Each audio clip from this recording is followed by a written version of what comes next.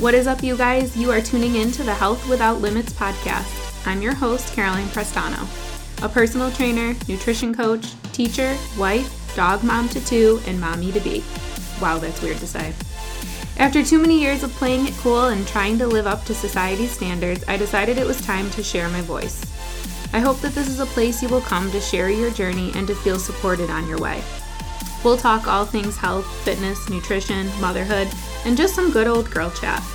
Thanks for coming along. Let's get going. Hey, you guys, welcome back to the Health Without Limits podcast. This week I've got Summer from Done Naturally on the podcast, and Summer is a lactation consultant. I came across her page as I'm trying to do some learning of my own in this whole new mom journey, but Summer shares so much valuable information. You guys, her page is just full of great tidbits. She has a YouTube channel that we talk about today with just short little clips with breastfeeding tips, common misconceptions, and myth busting. I loved this conversation today. So whether you guys are new moms to be like me, or you're seasoned moms, or you're going through your breastfeeding journey, there is something in this for everybody. We talk through cluster feeding. We talk through the first few days and weeks at home. We talk about the common misconceptions of not being able to breastfeed and what kind of leads to that, and so much more. So I hope you guys enjoy this conversation. Make sure you check out the show notes so that you know where to find Summer, and I'll catch you guys at the end. So hey, Summer, thank you so much for coming on the podcast today. I'm glad we were able to connect and set this up. Yes, thank you for having me so much. So I'm excited to kind of dive into this conversation today because it's a lot of things that are new to me, and I think a lot of other people could benefit from this too. So why don't you just start off, tell a little bit about you and what you do, and then how you got into the field that you're in. Absolutely. So I am a mother first and foremost. I have 4 children. I have a 21-year-old stepson and an 18-year-old, 16-year-old, and 13-year-old, my belly babies. And certainly didn't grow up thinking I was going to be a lactation consultant. My prior lifetime really chapter, I have a degree in fine arts and music, so I'm a singer and in theater. So very different world than what I'm currently in. And it was really my first son, my 18-year-old, that kind of really just nudged me into this world that I'm really so glad I'm in, because it felt very organic how it all happened. He was born about 5 weeks premature, and I had always knew I wanted to breastfeed. My mother breastfed my 2 younger siblings who are 6 and 10 years younger than me, so I really watched and observed her mothering through breastfeeding and knew I really didn't think there was another option. Is kind of how I grew up. Like, it wasn't like, what are you going to do? It was like, well, I'm going to nurse. So in my experience with my son, he was born a little premature, and I did not have great support afterwards. I had nurses and lactation consultants telling me that he probably won't nurse, and this was like 45 minutes after he was born. And I'm the kind of person that's like, if you tell me I can't, I probably will. And I remember there was a poignant moment where we were practicing nursing, and I was probably a couple of days from going home because we had to stay longer than typical, him being premature. And the lactation consultant peeked over a screen, and I could see her nose and her eyes, and she said, "Is everything going okay?" And I said with tears, "No, I have blisters on my nipples and it hurts." And she goes, "Oh, it'll be fine," and just dismissed me and walked away. Oh. And, in those times you're so vulnerable and you want help so badly, and when it's not working, it's devastating, and it feels like it will never get better, and you just feel really lost in the woods. And I was determined to not let that be my course, but I didn't get through because of her. And I remember feeling in that moment if that's what mothers have available, I'm going to be part of the solution. And so it was really that moment in 2002 that I was like, okay, like I have a new path, a new destiny for what I'm going to do with this life of mine. And then from that point on, I had a lovely breastfeeding experience despite her lack of support. Had women around me that supported me. My mother, she gave me the Womanly Art of Breastfeeding book, and I like devoured that. Then my first step towards that was becoming a La Leche League leader with La Leche League, and then after 5 years of volunteering and working with women and leading support groups and answering phone calls, I had enough hours, clinical hours, to be able to sit for the board exam for lactation consulting and reading and study and all the other preparatory education pieces, and was credentialed in 2010. So I was very excited. It was a slow process for me because I was a stay-at-home mom, but that was necessary and really gave me a good foot, like a sturdy ground, because I was able to work with women for 5 years in the range of newborns all the way to babies that are breastfeeding in the toddler and into the preschool years. So I had a really broad range of knowledge going into my career as a lactation consultant. Wow, that's just, what a cool story. I mean, it's unfortunate that it had to start off that way, but you really spun it into a positive experience. So then really like those first few weeks, months, with your son, was that just you just diving in and educating yourself and just trying things?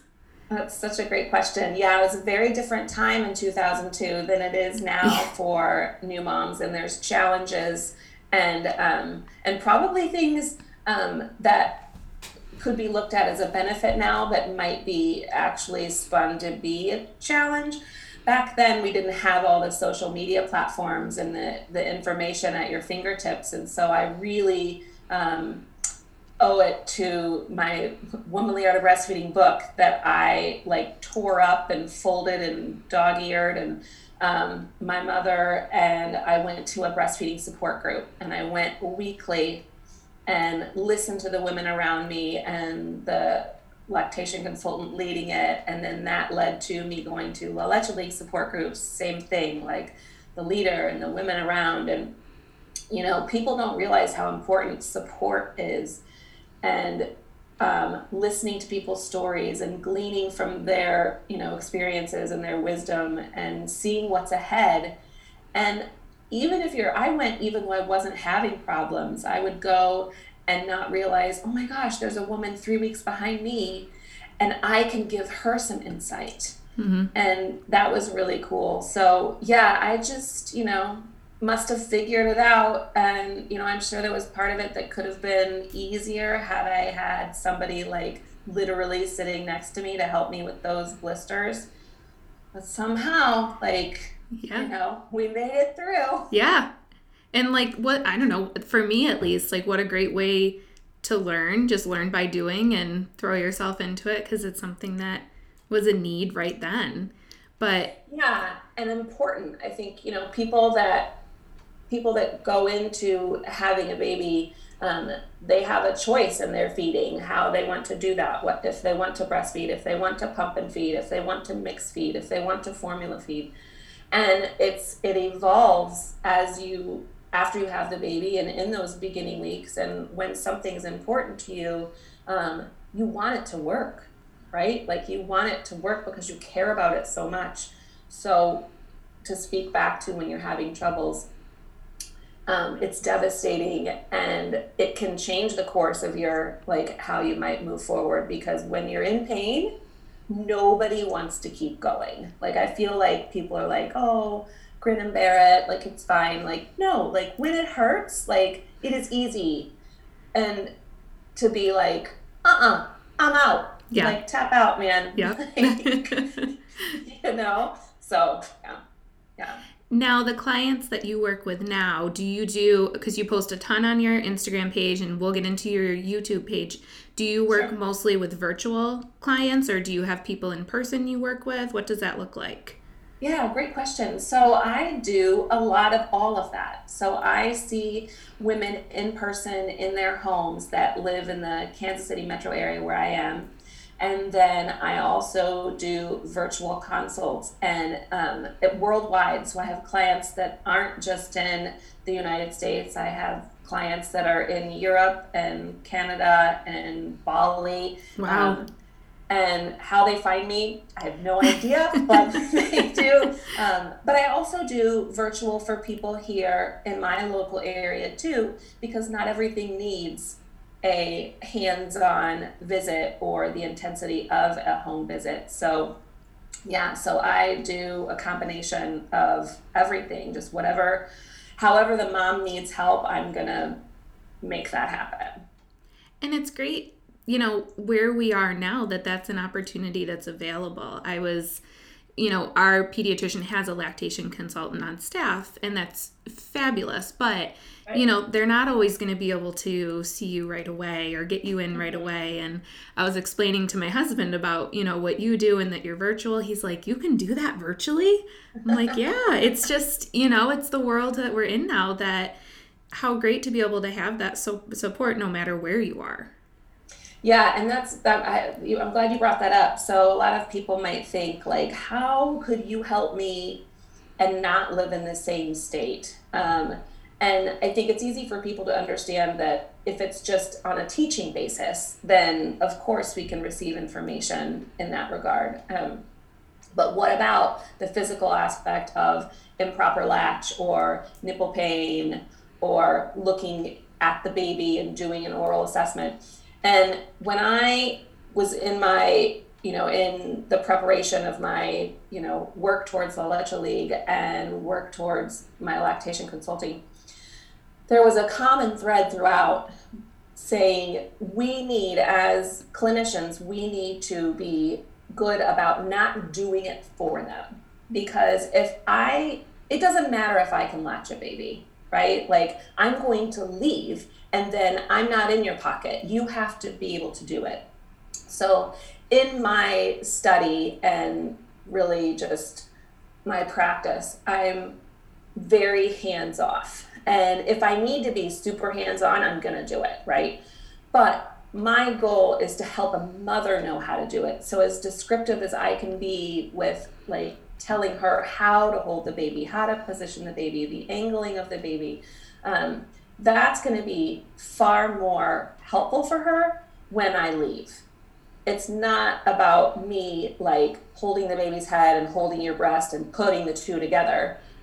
That doesn't benefit her in the long run. So actually, with the pandemic that is going on right now, it's actually, people are more open to having people help like this. And it's been wonderful practice to be like, no, I can actually help you latch on a baby via the computer. I'm very used to, like, sitting in a home doing the same thing. Like, if I'm sitting next to you on the couch, I'm also going to sit primarily with my hands in my lap and just teach you how to do it. So that's something I think people need to know. Not that everybody should use, tele instead of in-home, but it can be helpful depending on the, schedule and who's available right now and when, because women, when they need help, they usually need help like today or tomorrow. Mm-hmm. They don't need help in 2 weeks, right? So yeah. And it's such a good point, because I haven't experienced it yet, but I've heard a lot of women say that first night you come home from the hospital, you forget everything that you learned about breastfeeding and everything that the lactation consultant told you isn't working anymore. So it's such a great point that you try to do the hands-off approach so that you don't feel like you constantly need that person next to you in the middle of the night. You are empowered to be able to do those things. Yes. And I will say that first night home, it does feel like everything crumbled. The first day of life is like this honeymoon period where you're just so in love with the baby and the baby is sleepy and you're sleepy from delivery that it's just like not real. And then it starts to get more real and you're in such a vulnerable hormonal state that when people are teaching you then, you're listening, but it just doesn't absorb the same way. So that when you do go home, you're like, what did she say? Well, the nurse said this, and the lactation consultant said this, and the pediatrician said this, and the other nurse said this, and I can't sort. So that's actually a good point to prenatal education. So women that go to a prenatal breastfeeding class or start going to breastfeeding support groups prenatally, they're absorbing that information before the hormones take over. And so then it becomes easier not to slip into just natural forgetfulness and not know how to move forward. Yeah. Yeah. Well, and actually speaking right to that, I was, going to transition to your YouTube channel, and it's funny. I've started watching it. We've got 2 dogs at home that have tons of energy. So my routine is I come home from school and they have to be played with. They have to be walked. So lately I'll prop up one of your YouTube videos while I'm playing with them and go through a couple. And I love it, and I like that they're short, but they're so informative. You have some different series on there, but you typically focus on, myth busting when it comes to breastfeeding. What for you have been some of the most common myths that have come up with people that you've worked with? Oh man, there's a slew. Oh yeah, I bet. Well, I think I can go through a few of them. So first I would say the baby's not getting enough. That they're nursing all the time, that must mean that they're not satiated, because if they were satiated, they would sleep for 3 or 4 hours. And that's a big one. There might be that you have to eat a certain diet, that you have to flood yourself with water in order to make milk, that you better buy all these cookies and supplements and teas and body armors in order to make milk. So it ends up when people are looking into breastfeeding, it ends up making a mother feel like there is a very specific lifestyle that you have to be in to breastfeed, or else you're not going to make it. And that's just impossible, because we have a worldwide female, I might have said that wrong, but an entire world full of women with babies. And there absolutely can't be one way to do it, because you have, women of different cultures and backgrounds and food choices and lifestyles, and yet they all breastfeed their children. So we unfortunately put women in this little tiny box to be like, you have to live this way or else you won't make milk, or you better save your money because there's a lot of stuff to buy to make it right. And, it's been going on since the beginning of human times. And there was no stores or Amazon. And so I'm not quite sure how we survived without all the stuff. Yeah. So yes, for me, bringing light to how simple breastfeeding can be. And that doesn't mean it comes without challenges, but we often make it harder than what it is for moms. And it doesn't have to be so complicated. It is actually very simple, but you have to understand the physiology of milk making and the baby's instincts. And once you understand that, it's like, oh, now I understand why they want to eat all the time. Now I understand how to tell they're getting enough milk. Okay, I can have some coffee. Awesome. I'm so tired. Right. Yeah. So I love busting myths. It's super fun. And I want like a loudspeaker to be like, right. I know you need one. Like there's a couple that I've noticed I'd love to pick your brain about, but I hear a lot of women talk about one of them being the cluster feeding. And some women will say, go with it and it's great. And then some women are hard, like, nope, don't do it. It's going to make your supply way too much. Is that one you hear a lot too? Oh yeah, cluster feeding. Yes. One of my wish I would have known, a mom was like, I wish I would have known that cluster feeding is normal. And that goes back to how milk making, how it works. And in the beginning, the more milk that's taken out of the breast, the more milk the body will make. And most of the time, milk is taken out of the breast by either directly breastfeeding or pumping. And so it becomes really important to trust that baby to know its needs better than we do. That if the baby wants to nurse, they're probably smarter than we are about their body, so they should probably nurse. And they're instinctively trying to drive that supply high. And the baby can't drive a supply too high if it's on their own. You can run into oversupply or hyperlactation when the baby's doing their job and the mom is doing extra work on top of that, additional pumping, additional haka-ing, which has now become a very common word in mother world. Then you can do that. But allowing the baby to drive the supply is vital in those particularly first 4 to 6 weeks, when the mother's body is trying to figure out how much to make. And they usually will cluster feed, especially day 2, 3, and 4. But in the evening, which is so unfortunate for us, like whoever's up in the clouds, like we all wish that could we switch that around? Yeah, like can we just feed more during the day and sleep more during the night? But instinctively, babies nurse more at night because our milk-making hormones are higher in those middle of the night hours, so there's more milk available. So it stinks for sleep, but it's vital to milk making. And when you hear people say sleep when the baby sleeps, that is not a myth. That is totally accurate. It just means you're going to have sleep chunks. You might get a couple of hours in the early morning and a couple of hours in the mid-morning, a couple of hours in the mid-afternoon if you lay down with the baby. And then those middle of the night hours where they want to nurse 5 hours out of the 6 won't feel quite as bad. Yeah. That's so interesting too. I didn't realize that about overnight having the hormone be, or our milk making be higher at night. Right.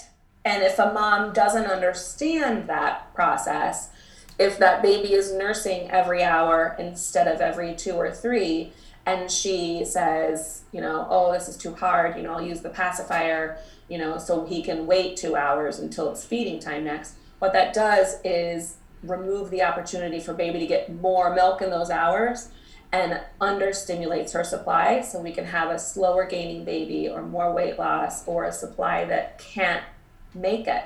Like mom's milk supply eventually dries up and she thinks, and no fault of her own, she thinks my milk supply just dried up. Like I couldn't make it past 6 weeks, 3 months, whatever, when really she could. But it was just the mismanagement of how she was unintentionally managing breastfeeding with lack of education that kind of, derailed her breastfeeding.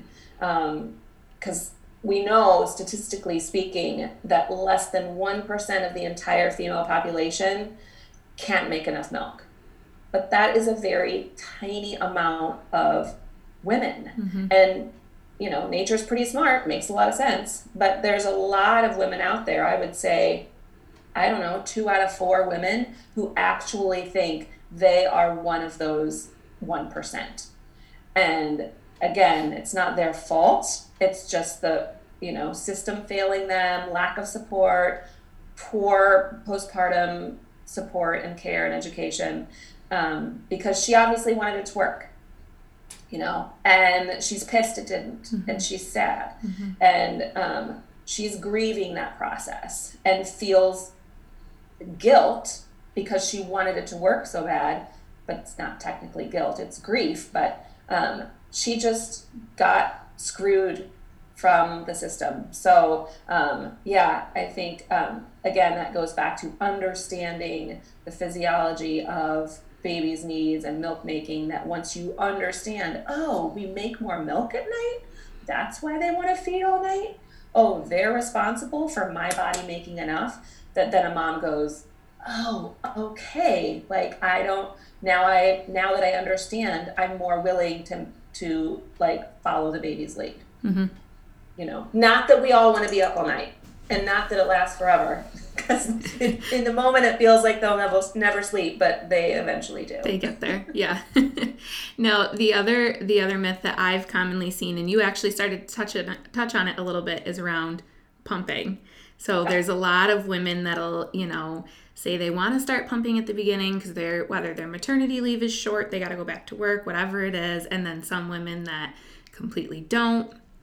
What do you typically recommend to your clients for that? Yeah.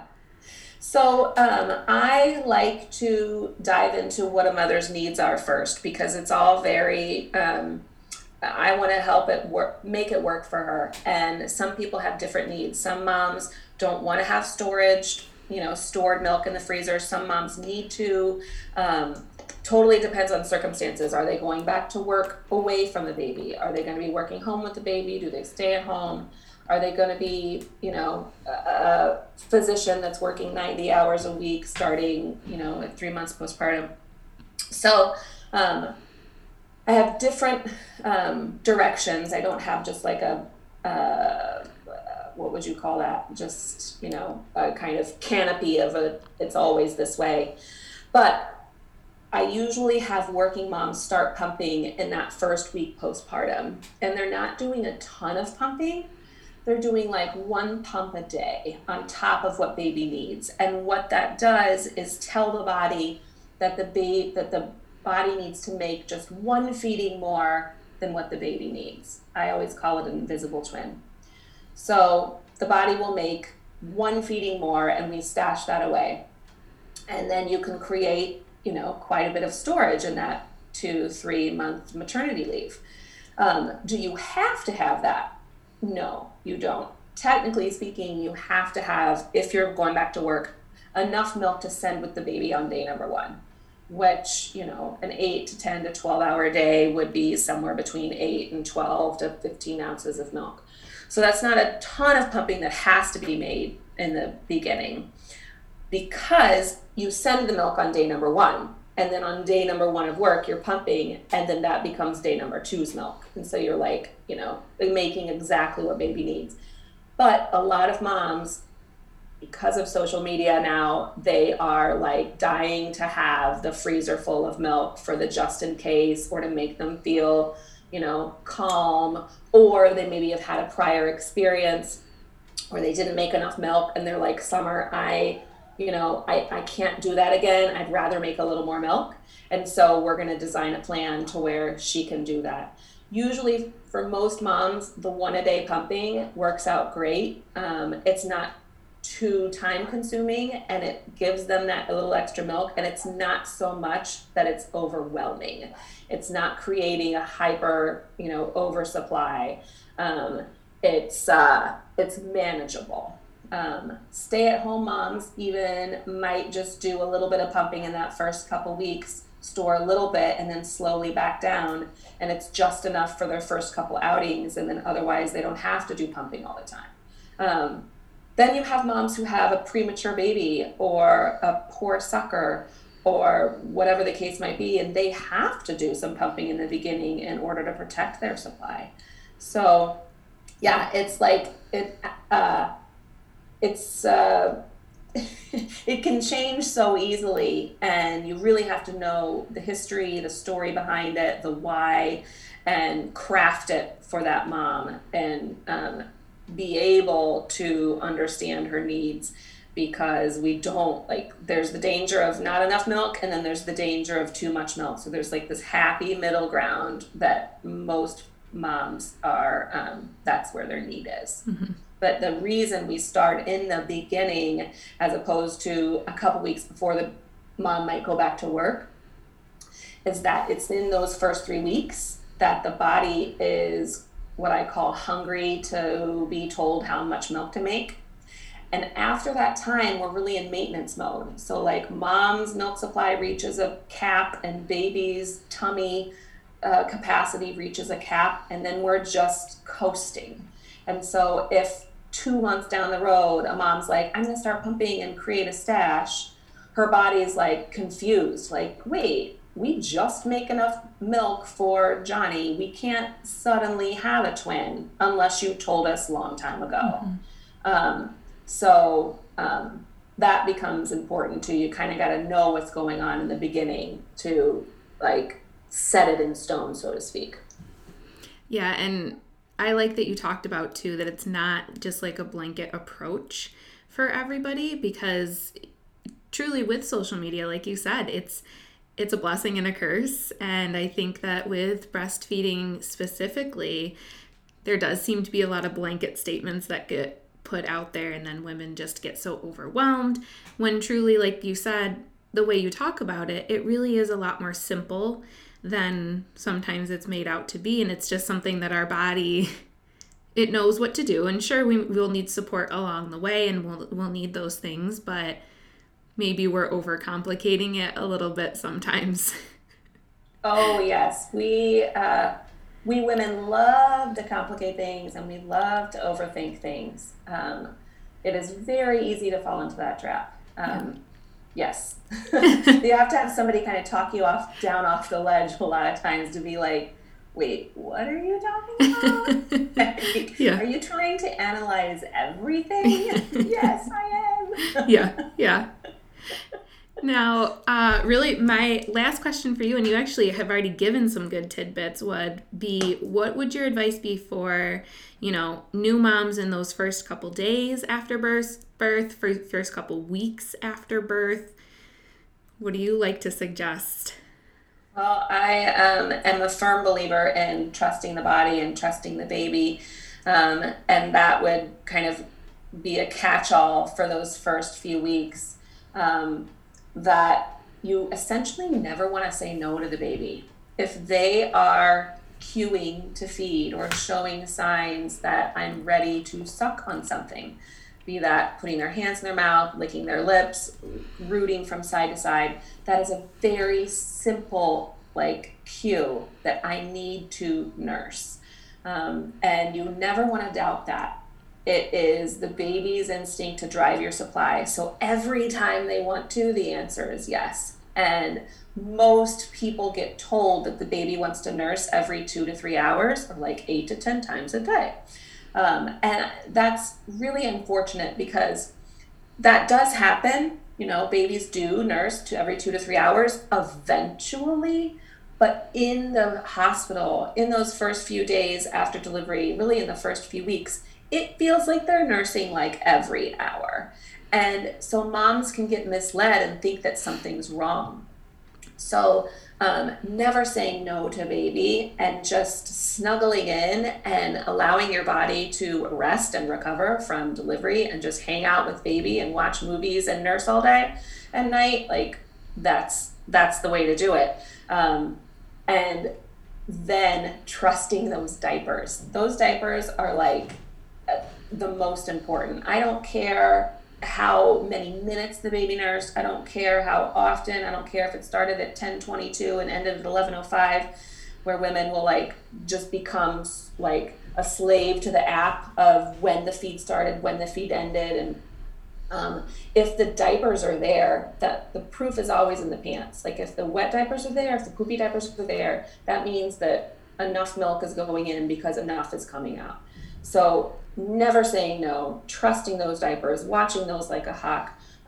Babies can have longer stretches of sleep. A healthy full-term baby with a healthy mom without any risk factors, they can do a long stretch of sleep, and you should too. And understand that they will make up for it. If they slept for 4 or 5 hours, you will then be, after that, a little more rested and able to deal with the nursing every 45 minutes. And the first 24 hours is, again, I mentioned it's kind of like a honeymoon, because they're really sleepy and they don't feed very often. And so moms can get worried about that, and they don't need to be, because then day 2, 3, 4, and 5 is like nursing fest. And you're quickly on the other side of the fence and you're like, oh my God, why aren't they sleeping? So yes, like just trusting the process, understanding that all that stimulation is going to build this amazing, what I call house of milk. And then week 3 and 4 are going to be easy breezy if you put that effort into the first few weeks of just being like, toss your hands up and be like, they're going to want to nurse most of the hours of the day. You will have, little chunks of sleep here and there. The diapers are your focus, and, snack when you can, sleep when you can, forgo the shower, obviously go to the bathroom, but it becomes a very simple life of what many moms call survival, because nothing else matters really. It becomes very low on the totem pole where you're lucky to get a shower. And you mentioned social media kind of like being a little bit of a trap too, like, because should we be taking photos and trying to look cute? And the photographer, the baby is coming and parents are coming over and, should I make dinner? And all these like shoulds are shouldn'ts. Like you're going to feel a lot better if all of those things happen on week 3 and 4 instead of those first few weeks.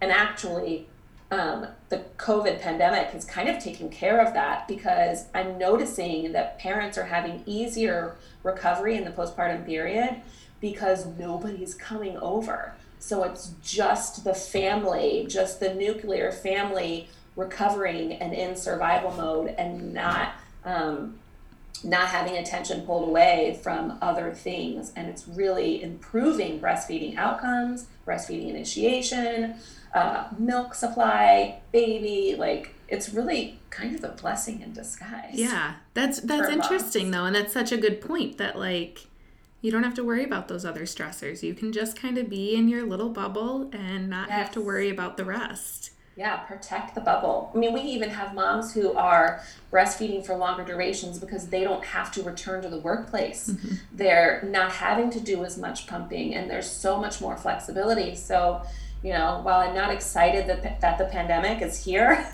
it has kind of brought light to the postpartum period. And also, I will say there's challenges because support systems maybe have to be a little bit different, and, we're having online support groups and, things like that. So obviously nothing is all roses, but, it's been fun for me to see the positive outcomes with regard to babies and mamas and milk. Yeah, for sure. Well, as we wrap up, I'd love for you to share where people can find you. I especially would recommend people to check out your YouTube channel. Like, I have a feeling I'll be pulling that up in the middle of the night. Like, what'd she say about that again? But why don't you share kind of your social media, your YouTube, all that good stuff? Yes. So on all the socials, I'm known as Done Naturally. So on Instagram, I'm Done Naturally. On YouTube, I'm Done Naturally. My website is donenaturally.com, which will soon have a new look to it.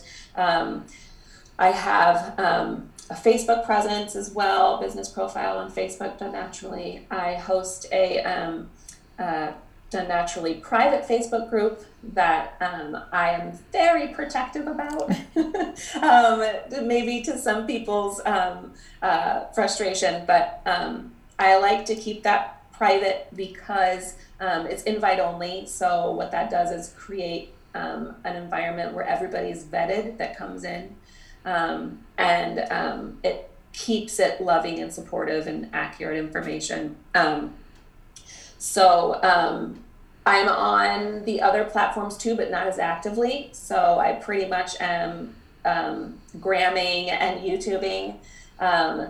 And I post all my videos on all those platforms too. And you hit the nail on the head when you said they're short and sweet. In creating my YouTube, I needed it to be bite-sized because I know postpartum women have a bandwidth and you can't digest, and you don't have time to sit and watch like an hour, and you don't have the mental capacity for an hour of information. You like need 3 minutes of information. You've got it. You'll implement. You go back to sleep. Yep.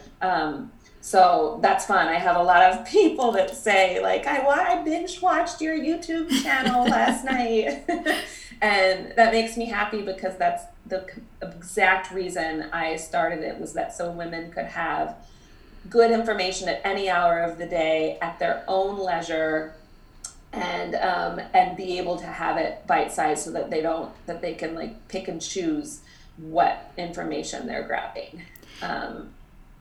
Yeah, and I love that you brought that up, because you have a series on there of the first however many days of your baby's life. Day of life. Yep. Yes. And each video is broken up by the day, which I watched the first few days, and then, I know I'll go back to it. But I love that, we were able to start the videos with, okay, it's day number whatever. Here's how your baby's feeling. Here's what your baby is doing. And how helpful for moms to be able to literally just pull that up and feel that validation of like, okay, we're doing the right thing. And then here's maybe what I can expect tomorrow. And then let's stop there. Yes. Oh, so thank you so much. Yes. Because those first 5 days of life are so vital to your breastfeeding, breast pumping, milk making career, that it does need to be like that, where it's just here and now is what's going on, and worry about tomorrow, and this is what you can grab. So yeah, those are my day of life 1 through 5. If you start off with those, you'll be in good shape in that first week postpartum. Lots of feeding. Lots of feeding and lots of diapering. Exactly. Well, thank you so much for coming on today. I'm so glad you were able to come on, and I know that people are going to find this helpful. I found it helpful, so I'm glad that you were able to come on and do this. Well, thank you so much for having me. I appreciate it. Thank you guys for tuning in to another episode of the Health Without Limits podcast. You guys know that I appreciate your support more than anything, and really love having this outlet to just share my voice too. Don't forget to reach out to me on social media so that we can connect. You can find me on Instagram or Facebook. Both of those will be in the notes section of this episode. I'll catch you guys in the next one.